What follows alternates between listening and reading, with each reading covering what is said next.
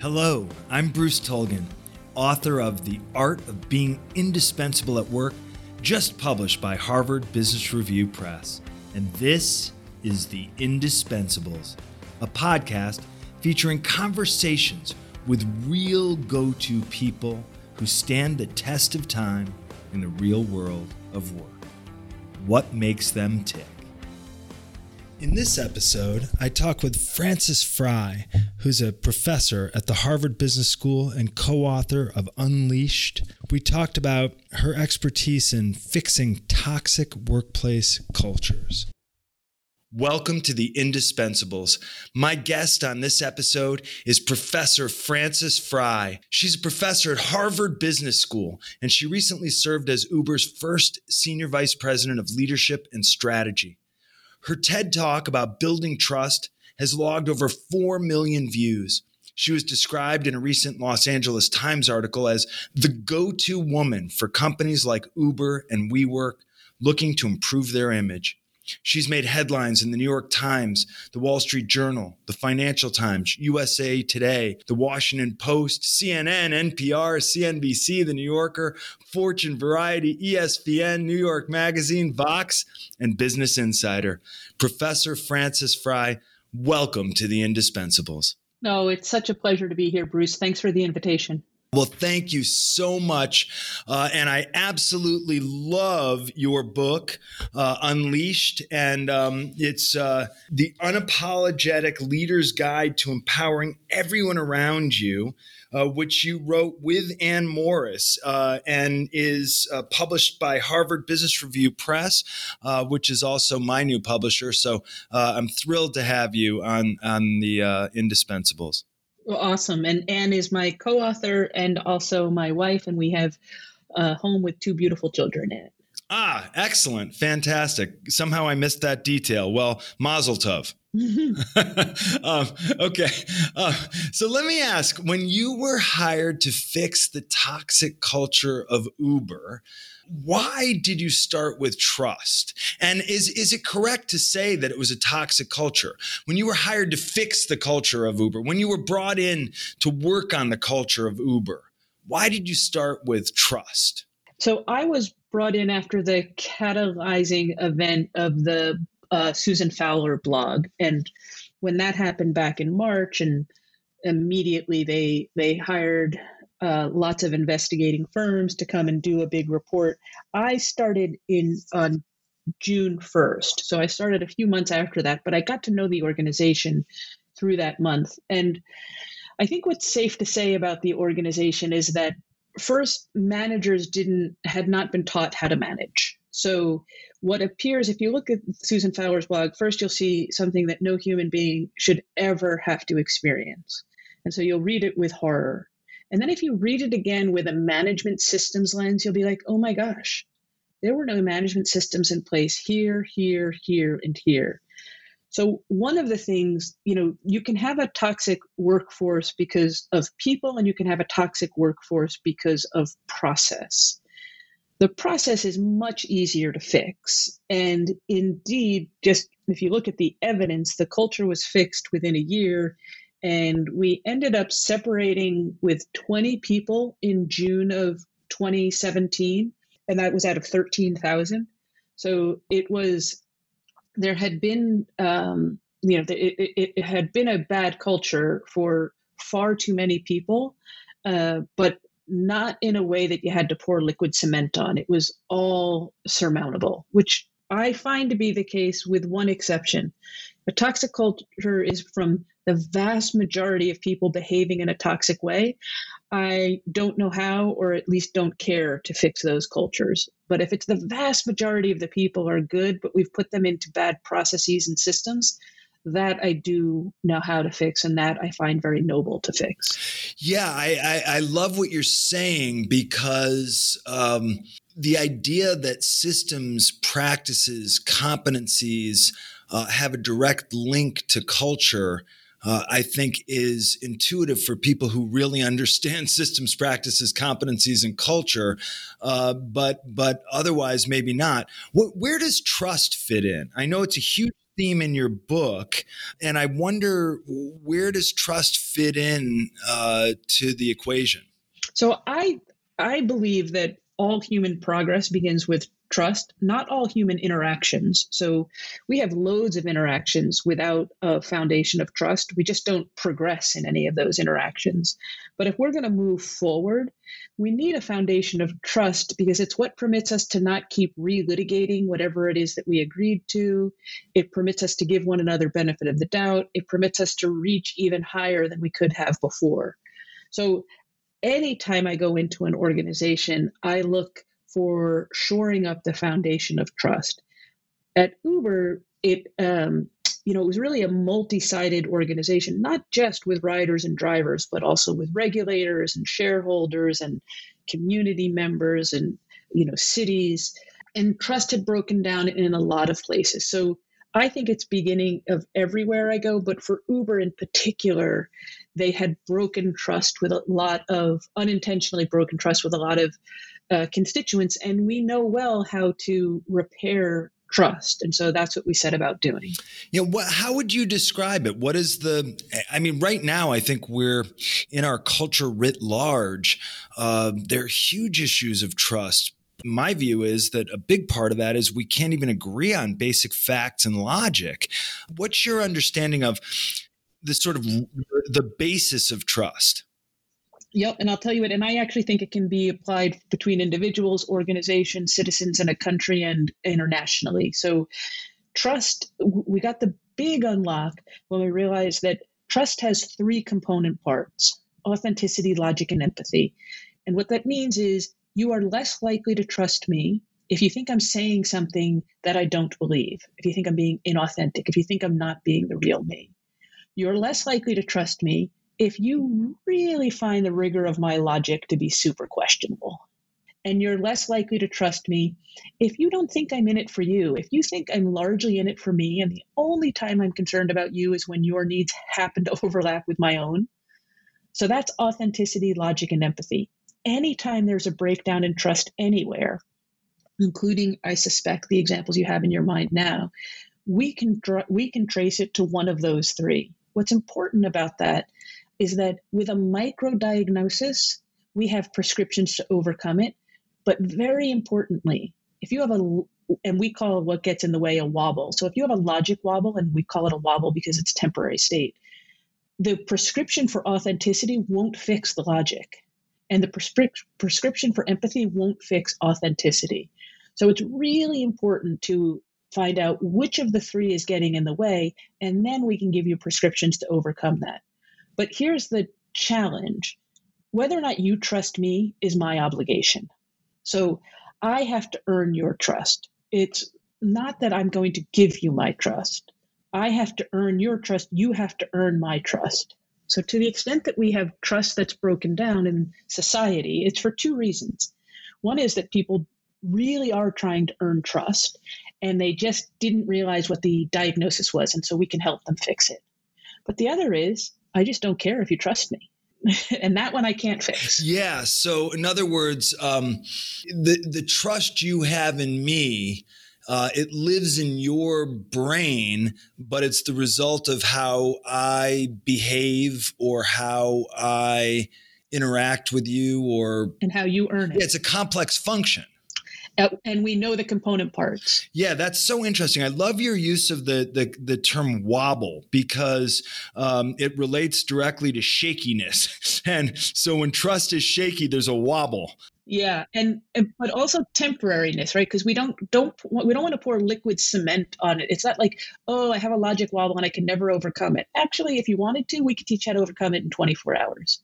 Yeah. And so, but I hear what you're saying, that somehow what I like your use of the language that you're not as interested in engaging if I don't care if you trust me. Right. Because you can't do anything about that. I can't nor do I care to do anything about it. So what do we do in those cases? I think you're going to need a different author. I won't be able to help you. Gotcha. I can only help the people who want to improve. I can't help people that don't. and I don't spend any time on it. So, and I don't even have a good author for you to point you to. Yeah, because maybe it sounds like you don't have confidence that that is something that ultimately can be Not fixed. that at all. I bet there are people who can do it. It's just not me. And it's literally not what so I like to help good people win. And I don't spend any of my time thinking about people that I would categorize as bad people. None. God bless you. Well, there's not enough of that these days. And I guess that's when you say it's not about you, you're speaking to your reader, that's what you mean. Maybe that it's about, there's some fundamental service ethic that's implicit in your whole approach. Yeah. And so our definition of leadership is that leadership is about making others better, first as a result of our presence and then in a way that lasts into our absence. But the fundamental part of leadership is that my job is to make others better. And if I do that, I will thump people that are only concerned with themselves. So the act of leading is the act of empowering other people. There's a beautiful Toni Morrison quote that essentially says, once you have earned that power you so richly deserve, your job is to turn around and empower someone else. And that's exactly what we find in organizations and institutions that win. Now you'll every once in a while find a leader for whom it's all about them, but nothing they do will last into their absence. Nothing.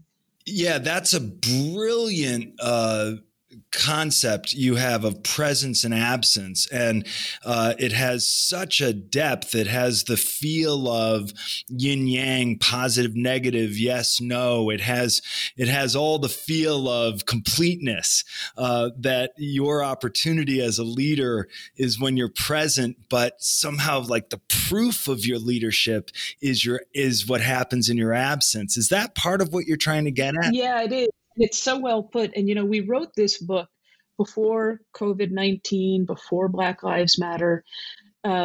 So when we were thinking of your absence, we were thinking maybe you moved on from the job, you got promoted, but now absence is all the time. Like if I'm not on Zoom with you, I'm in your absence. And so it's pulled forward what happens in our absence to a much more concurrent way. But essentially, when the leader is not in the room, are we behaving in the way that the leader would have wanted?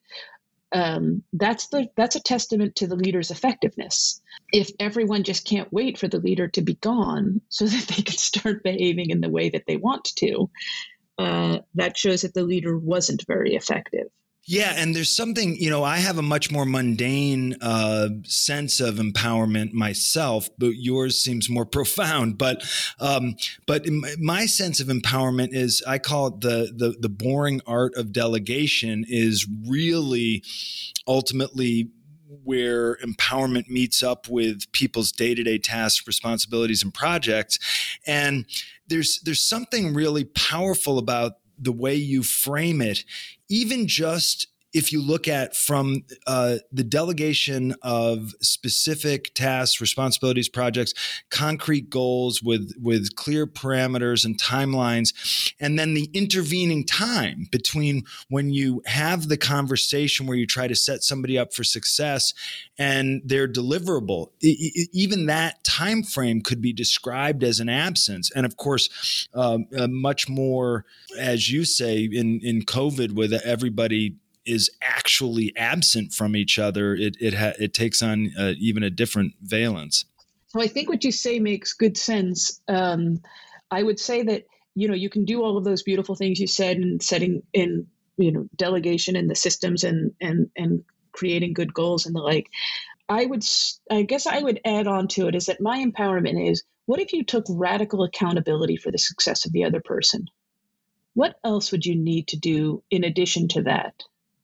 And then I would seriously consider doing that. So you're going to check in more often. It's not going to be sink or swim. And you're going to be curious. If something didn't go well, you'll be thinking, oh, how could I do it better so that it goes better for them? As opposed to, gosh, I really wish they'd listen to me. It's, how can I explain it in a way that they can hear it? So I really put a lot of onus on the leader for setting the conditions for others to succeed. And then I want them to set the conditions for others to succeed. And that's the way that it really accelerates forward. Yeah, I agree with you 1,000%. I always say sink or swim is false empowerment, reinvent the wheel. And it makes me crazy because you know what? We're not doing it. We're not fairly applying it. Like all of those people, all of the swimmers, they got informal help. Yeah. We just didn't acknowledge it. And the people that sunk, they got no informal help. So it's a total myth. Yeah, it's, somehow the idea that empowerment is do it however you think it should be done, or reinvent the wheel, or sink or swim. Leaders often let themselves off the hook. And I think most people, what they want from their leader is to be set up for success, to have more guidance, direction, support. And that's what people need. And I think that leaders have a profound obligation to provide that. It's one of the things that I find so compelling about your book, is that you really get across the human element in work. And you use words that a lot of people are afraid to use. You use the word love. And it makes me think of parenting, when you set high standards for someone and then help them achieve it. Or you say reveal a deep devotion to them. And this is something that I think it's such a gutsy way to write about leadership. I think it also is empirically the best way to accelerate someone's performance. So, and what we have found is that most of us have heard the message that you can do one or the other. So you can do one at a time. You can either set high standards or you can reveal deep devotion to someone's success. But we didn't realize, at least empirically, we didn't realize that we could and indeed need to do both at the same time. So, if I'm, as a parent, if I'm like really deeply devoted to my children, I might insidiously lower the standards for them. Or as a colleague, I might be like super high standards for someone, and then I'll just like forget to reveal how devoted I am to their success. And so what we're trying to do is break that trade-off that isn't a hard-coded trade-off. It's just one that behaviorally we've gotten locked into, and to show people that you can do both at the same time. And when you do, the performance of other people skyrockets. And we also find that to be the greatest act of love, is to set someone else up to thrive. Yeah, I mean, it's not doing anybody any favors to hold them to a low standard. Nor is it doing anyone any favors to not reveal your deep devotion to their success. Yeah, and where do you draw the line? One of the issues that I run across in some of our seminars is drawing the line between devotion to somebody's success as a leader, as a colleague, and the very real personal commitment. And you use the word love, that has a very strong personal dimension. Well, I think in the setting of high standards with deep devotion, it's an act of love.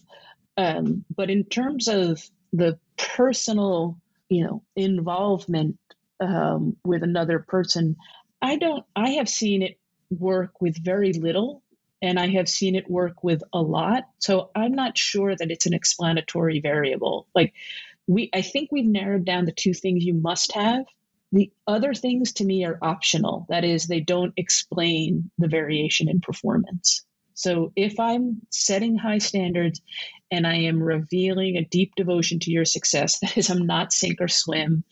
I'm like super curious about what's getting in the way.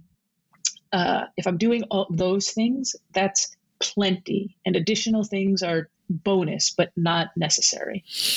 Got it. And you also talk about championing difference, inclusion, and when you succeeded in helping to improve the culture at Harvard Business School to become more gender inclusive, is that an example of creating an environment of greater belonging? Yeah. So the way to think about this is that, you have a problem if there are any demographic tendencies associated with achievement or sentiment. So at Harvard Business School, men had higher grades and higher self-reported satisfaction. So men had greater achievement and a higher sentiment than women.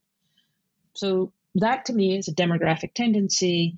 Any organization that has those, we should go out and close the gap. What we have found in every circumstance is that when we close the gap in sentiment, for example, not only are men and women, do they end up to be equally satisfied, but men end up being more satisfied.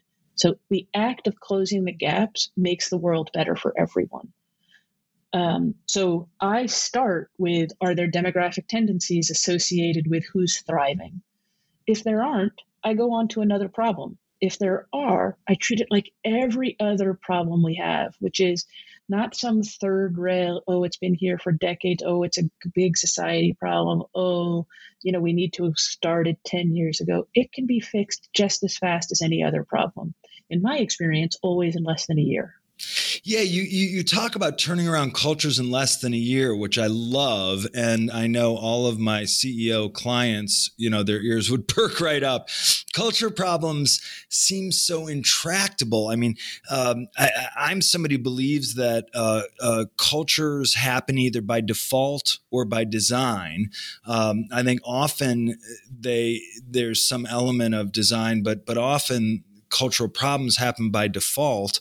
And I guess it's shared meaning, it's shared practices, it's shared behaviors. But how do you dig in and change a culture? Yeah. So, and here's what I would say to your CEOs, which is, first, if you have no demographic tendencies associated with who's thriving, don't worry. Like, that would be the first thing. If you do, here are the places to look: hiring, development, promotion, retention. I promise you, everything that you'll want to uncover will be a double click on each of those. And when you no longer have demographic tendencies, you can stop. Because one of the things when we get to culture is, oh, how do I know when I'm done? Oh, you're never done. God, imagine if we said that about any other problem. Right. You're never done. Well, then why am I starting? I actually think you are done. You're done when everyone has an equal opportunity to thrive, when we're not artificially getting in the way of some people. And I think it can be measured by achievement and sentiment. So I would, it's a super quick diagnostic. You don't need anyone to come in. You can, I'm sure your CEO friends or clients have satisfaction data. Does it vary between men and women? Does it vary between Black and non-Black people? And then, organization has 50% women, but only 5% women at the top. Well, we have a demographic tendency associated with achievement. So, and then if you want to solve that, that's like the scorecard. You're done when that's done. And if we want to solve it, it's either a hiring, development, promotion, or retention problem. Either you're not hiring people, you can't find them, you can't get them to say yes. You can bring them in, but you can't develop them. They don't get early traction. You can develop them, but somehow they're not getting promoted. Oh my gosh, you promoted them and then somebody else takes them away. It's always one of those. So I would make it, and what we try to do in the book is make it super duper operational as every other problem that your CEO clients are so magnificently suited to solve. And we have somehow, made this particular problem out of bounds. I just want to bring it into the operational awesomeness of everyone.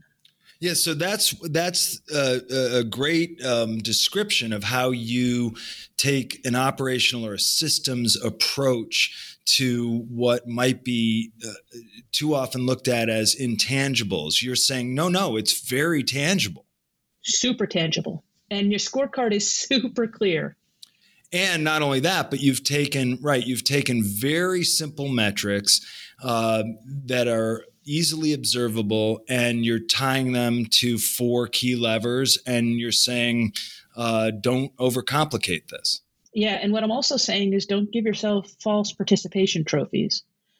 So, someone's like, oh, well, I used a balanced slate when hiring. I don't care.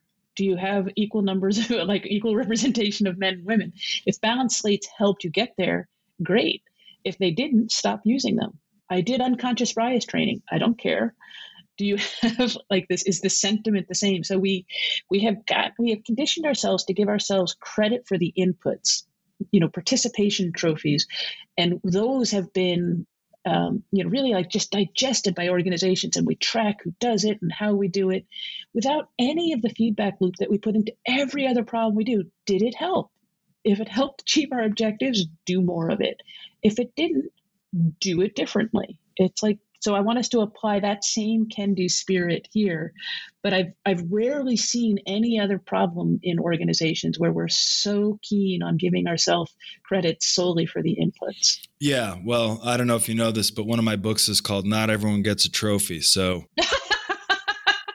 but I like your emphasis. Oh, so good. Well, everybody's given themselves trophies in the human resources world. Yeah. I think you're exactly right. So that's what you mean by accountability in terms of diversity and inclusion goals. Yeah, like be accountable to the outcomes. Don't give yourself credit for trying. And is that part of what you did at WeWork? Yes.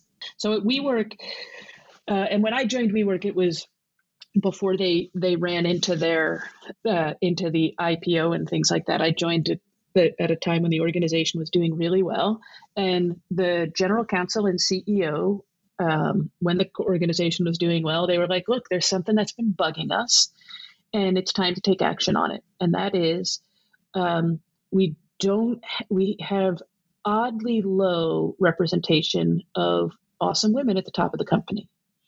It's not because we're anti-women, but we just, our processes don't reliably produce awesome women.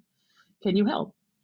And said, sure. So we piloted it in one part of the organization and ended up with about 60% or 65% women within 6 months. It happened to be, hypergrowth helps because you can, you get a lot of movement. And then we were set to roll it out to other parts of the organization. And then that's when the IPO troubles happened. But the big unlock of what they learned, one is that they observed the demographic tendency, and they wanted it to change, and they knew that they didn't know how to do it. And that's plenty. And they also implicitly knew that if we keep doing what we're doing, we're going to reliably produce that which we already have. So if you're psyched with what you have, keep doing everything you're doing. But if you ever want different outcomes, chances are you're going to have to try different things. So one of the different things we tried is that the organization didn't know a lot of awesome women. So we had to learn how to recruit people we didn't know. Turns out the organization, even in its hypergrowth, everyone was like 1 degree of separation from everyone else. We knew everyone before we hired them. So we taught the organization how to hire people. Go find the best people that you don't know, and let's learn how to attract and retain them. And then that was a glorious, glorious exercise because there was just amazing talent that they didn't know. And I didn't know. I didn't know anyone that we hired. I didn't have a relationship with any of them. And it was so glorious to go find the best people in the world at things. And then when you're really going to find the best people in the world, there aren't going to be demographic tendencies associated with who you find. And there weren't demographic tendencies associated with who we found. And it was just, night and day, the upskilling we did in that first pilot part of the organization. So in other words, if you go for ability, skill, expertise, experience, competence, then you're going to eliminate these demographic tendencies. Well, let me say it differently. If you go for those things in the same part of the pond you've always been fishing, you're going to have the same demographic problem. So I'm going to do it in the reverse. If you're only finding men, you are not going for the best people. Because there's just no chance that men are right. There's just no chance. If you're only finding women, there's no chance. You're leaving so much talent on the table. And so what we find, and this was true for WeWork, but I find it true in every organization I've worked with, they've become really good at fishing in a narrow slice of the pond of humanity. They know where to recruit. They know where the people are. They know people who know them. And so keep your existing processes every time you want a great fish from that part of the pond. But if you ever want to fish from the rest of the pond, which you are so clearly missing, then we got to learn how to look differently, how to attract differently, how to develop differently. And so that's what we did. And we expanded the pond of humanity that they had access to, and it was glorious. Is that the same thing you did at Riot Games? Yeah, so it was a little bit that we did at Riot Games in that it was finding people that they didn't know, and so that helped there. But Riot was also, Riot is like one of the most magnificently customer-centric organizations I've ever been a part of. It's players for them, but it's like the whole organization is just so in touch with the player experience. And I had never played games, so I didn't get it.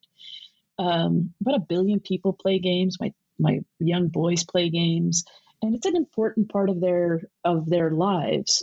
They socialize with their older cousins over games, particularly during lockdown. Everyone at that organization understood players and was just the most empathetic and wanted to do right by players and wanted to create a great experience for them. That didn't always extend to employees. So what I helped them do is more on the cultural side than on the diversity side. The culture was actually quite diverse, maybe more diverse than any culture I had been a part of, but not everyone was equally thriving. And it was a matter of they had some cultural values that had been really good in the past and the organization had grown out of, but they hadn't replaced. And so the cultural values had become a little bit weaponized. And a weaponized cultural value is this like awesome value that someone uses for personal gain. And values by default are not for personal gain. Yeah, what would be an example of that? Yeah, great question. So default to trust is my favorite example. And this is a cultural value that's at a lot of institutions. It was also at Riot. And the cultural value is, look, if we all give each other the benefit of the doubt, like everything is going to go better. So let's let's with generosity give each other the benefit of the doubt. That's default to trust. But how it would become in practice sometimes is you would disagree with me. I would become impatient and I would say, dude, default to trust. Like, get out of my way. Just go along. That's not what default to trust meant. So I took this glorious, noble thing and I made it personally expedient for me. That's how you weaponize a value. Right. So you're really just saying, trust me. I'm really saying get out of the way and silence yourself. Like I'm saying exactly the opposite of what I want, of what the values want. And it's a shortcut, and it's definitely, you can totally tell if I'm doing it for my own selfish ends or not. Yeah, but I mean the kind of the connection to trust is if you trusted me, you wouldn't try to be an obstacle to my goal here or yeah, my. But it completely misunderstands trust, right? Because I have to earn your trust. It's not if you trust me. Right. That's like not at all. I have to earn your trust. And it really was a shortcut because people were only doing it when they like didn't get a good night's sleep or they were impatient. Like you could see when things would get weaponized. Or there was another one that was essentially question authority. And this was like, maybe it didn't say question authority, but that's what it meant. And it's awesome. Like that's how the game started. Like this was the first game where you couldn't buy your way to higher performance, which is like a really important thing in gaming. Super frustrating if somebody can buy their way to greater performance. So you can buy like looking better, but you can't buy your way to better performance. And that was really against, you could become an expert and have it be free the entire time. The better you got, the more you could do for free. And so it really went against all monetization and the ways in which games were designed. And so questioning authority was a really good thing, but that didn't have to go down to the micro level of the person. So that, oh, you're in the art department and I'm an engineer, but I'm going to question, why are you using pencils instead of, or if I'm in art, I'm going to say, what are you doing with that code? Why doesn't the code do this? Like it could get so micro that everyone was questioning everything else, even with no basis for being able to question it. And so good idea because it was the dawn of the company, but it got to a bad execution of it. Yeah. And there's, to go back to your concept of authenticity, when somebody is weaponizing, as you put it, and using it for personal expedience, trying to weaponize a value for personal expedience, there's a lack of authenticity. I mean, each of those cases sounds like a reductio ad absurdum that, just for my own purpose. And yeah, I guess it's a lack of empathy, if I was going to think about it. That I have no empathy for you when I'm weaponizing it for my own gain. And you used Latin in like a really cool way. I couldn't follow it, but right on. Reduction to the absurd. Yeah. Oh, okay. Reductio ad absurdum. I'm talking to a professor at Harvard Business School. I'm just trying to sound smart. Well done, sir. Okay. So I want to understand, are there, when you look at culture and toxicity in culture, is it always a function of demographic imbalance? I think that's if I was going to give like blanket advice, that would be my blanket advice, because usually the powerful are doing something to the less powerful. The other place I would look are also in surfacing of misconduct and things like that. But if I just had to give a one size fits all, demographic tendencies is going to be really big. I guess other aspects of surfacing misconduct needn't have demographic tendencies, but that's like a second order. If you get this done first, you'll be well on your way to the second. Yeah. And is the demographic tendency the symptom or the cause? Because symptom. It's a symptom. Okay. Yeah. Yeah. The cause is never we saw that men had higher grades than women. And then within a year they didn't. So gender wasn't causing the problem. What we found out is that when we dug a little deeper, we found that 50% of every grade is class participation at HBS and 50% is exam. They were performing the same, men and women were performing the same on exams. So it was variation in class participation. And when we went deeper in that, it was often due to a slow start. So men were more likely to start speaking day one, class one in class, which are like 90 student sections. It's like a pretty awkward environment before you get used to it. And some people just sat in and were really comfortable taking up a lot of space and really comfortable learning what they had to say as they were saying it. And then there were other people who really wanted to take their time, get very comfortable with the surroundings, and they were perhaps put too high of a bar on what they had to say. So one of the things we had to do is teach people how to correctly calibrate what makes a good comment and to have the courage to speak earlier than they might otherwise. Yeah, although there's something also very admirable, or certainly my reading is that it's a more admirable and efficacious approach to appreciate the context, listen, learn, to use real data in the room to calibrate before you start talking. I mean, if I were looking at measures of likely success, my instinct would be that somebody who takes in data before they start talking should be more successful. Having said that, somebody has to open, right? So somebody has to go first, and it's participant-centered learning. And so what we don't want people to feel like they can abdicate the responsibility of going first. Well, that's a great answer.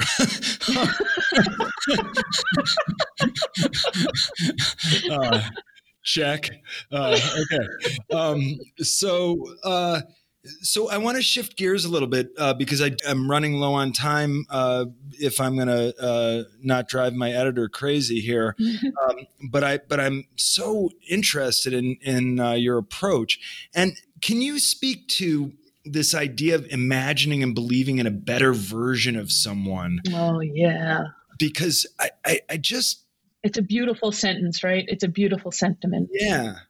Yeah, and Anne is a beautiful writer, and I contributed, but she is the beautiful writer. And that sentence in particular, I just remember reading it when it had finally on its like 30th draft come together, and I was just like, oh. And so here's what's going on there is that, I don't like to condemn people to the worst version of themselves. Like all of us, those Milgram experiments that were done that could show that good people can behave badly if you set the right conditions for it. I believe that leaders, an obligation is to set the conditions for the best version of ourselves to come forward. So first of all, I think that's leaders' responsibility. So I want to click that facet forward, and I want to interact with that version of people. But then you can go ahead and extend it to, what if I interacted with a version of people that's even better than that? What will happen? And it turns out that people strive for it. So by interacting with not only the best version of people, but the version of people that they want to become, that they've signed up to become, they get there much, much faster. Yeah. And I guess that's a very nice way of saying holding somebody to a higher standard. It does indeed do that. And it gives someone your imagining and believing in that better version gives them something to try to live up to. And they feel the deep devotion. And so it is a lovely manifestation of both. Yeah. And I mean, it's giving me goosebumps thinking about, because if what, your concept of unleashing and really trying to make that meaningful, giving someone a version of themselves to live up to. I mean, that's amazing, really.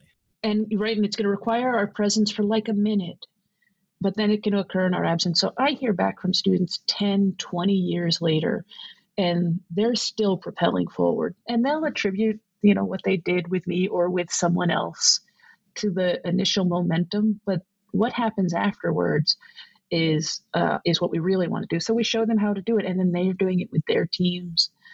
So I have, people that I've taught that now have companies that they are leading in this way, and it's just beautiful. Yeah. And let me ask you, does this meet up with wobbles? So if you're trying hard to live up to this better version of yourself, or as a friend of mine put it, practicing being the person you want to be. Lovely. So are these wobbles in authenticity, empathy, logic? Where does that fit in? Is that like you're trying hard to be your best self, but then you stumble or you wobble? Yeah. So first of all, perfection is way overrated. That'll be the first thing. And I like to liberate people from the burdens of perfection. But for trust, usually I didn't earn as much trust as I wanted, and I'm not sure why. And we can trace it back to one of these three causes. When we surface that cause for you, we call it a wobble because it's a temporary state, and we can show you how to overcome it. And literally, we have it as a trust triangle because it's three things. If there were four, we'd make it a trust quiet quadrangle in a second. But we've now done this with over 100,000 people and at every unit of analysis you can imagine, and it's been these three. So I think the wobbles are usually unintentional, and when someone can shine a light on it in a way that makes us see it, we can work around it. In terms of the best version of ourselves, look, if I'm well rested and I've eaten well and I've exercised, I'm a much better version of me than if I haven't done one of those three things. So I'm not going to be the best version of me all day long, but I like the practicing of it. And I also think it's important to be forgiving, but to be super clear, when I'm choosing to lead, I need to be as oxygenated as possible because I'm putting the oxygen mask on other people. So that's when I want you to be great, is when you're choosing to lead. When you're not leading, let imperfection, come all over the place. Can people self-check, or are there good ways to self-check one's own wobble? Yeah. So one of the things we say is that if you don't trust yourself, why should the rest of us? So take a look at the three just in vis-a-vis yourself. How does somebody get to be like you? How does somebody get to be? I mean, from the outside, people look and they read this incredible book, which is so authentic and so deep, but it's also, there's nothing soft about it. That's what I love about it. It is a perfect application of the human element to real business metrics. And then here you are teaching at the best business school in the world. We have probably the best publisher in the world for this workbook. You can fix a culture in 1 year. How does somebody get to be like you? So I'll make a couple of observations. One is I had a deep rigor that I poured humanity on top of. So I was a math major, and then I studied engineering and then operations management. I don't care how you get rigor, but rigor is super necessary. You can get rigor through studying language. But rigor is really needed, because if you have humanity not on top of rigor, you're not going to be able to persuade people. You're only going to be able to persuade people with emotional arguments, and you also need logical arguments. So one is get rigor however you can. I happen to do it through a series of academic things. But the other thing, and the real secret to my success, is I married up. Well, I can relate to that. We live here in New Haven because my wife got her PhD here at Yale, and she won the Pulitzer Prize. Can you believe that? No, I can't. Like 3 people win that thing in the history of time. That's amazing. Good for you. Yeah, you really did marry up. I felt the kinship beyond participation trophy. Professor Frances Frei of the Harvard Business School, thank you for being a guest on The Indispensables. I just loved every minute of it. Thank you. In our next episode, I'll talk with Mary Trout, Chief Commercial Officer of Candela, a medical laser company. We'll talk about strong leadership and getting things done. If you liked this episode, please subscribe and leave us a review. Any little bit helps to drive us up the charts. You can learn more about go-to-ism and the techniques which make indispensable people stand out in their jobs and careers and lives in my new book, The Art of Being Indispensable at Work, available now from Harvard Business Review Press, available wherever books are sold. If you're interested in bulk orders, please check the show notes for more information. And finally, you can learn more about our work at Rainmaker Thinking by visiting us at rainmakerthinking.com, by following me on Twitter at Bruce Tulgan, or find me on LinkedIn and Facebook at the links in the show notes. Until next time, stay strong and be indispensable at work.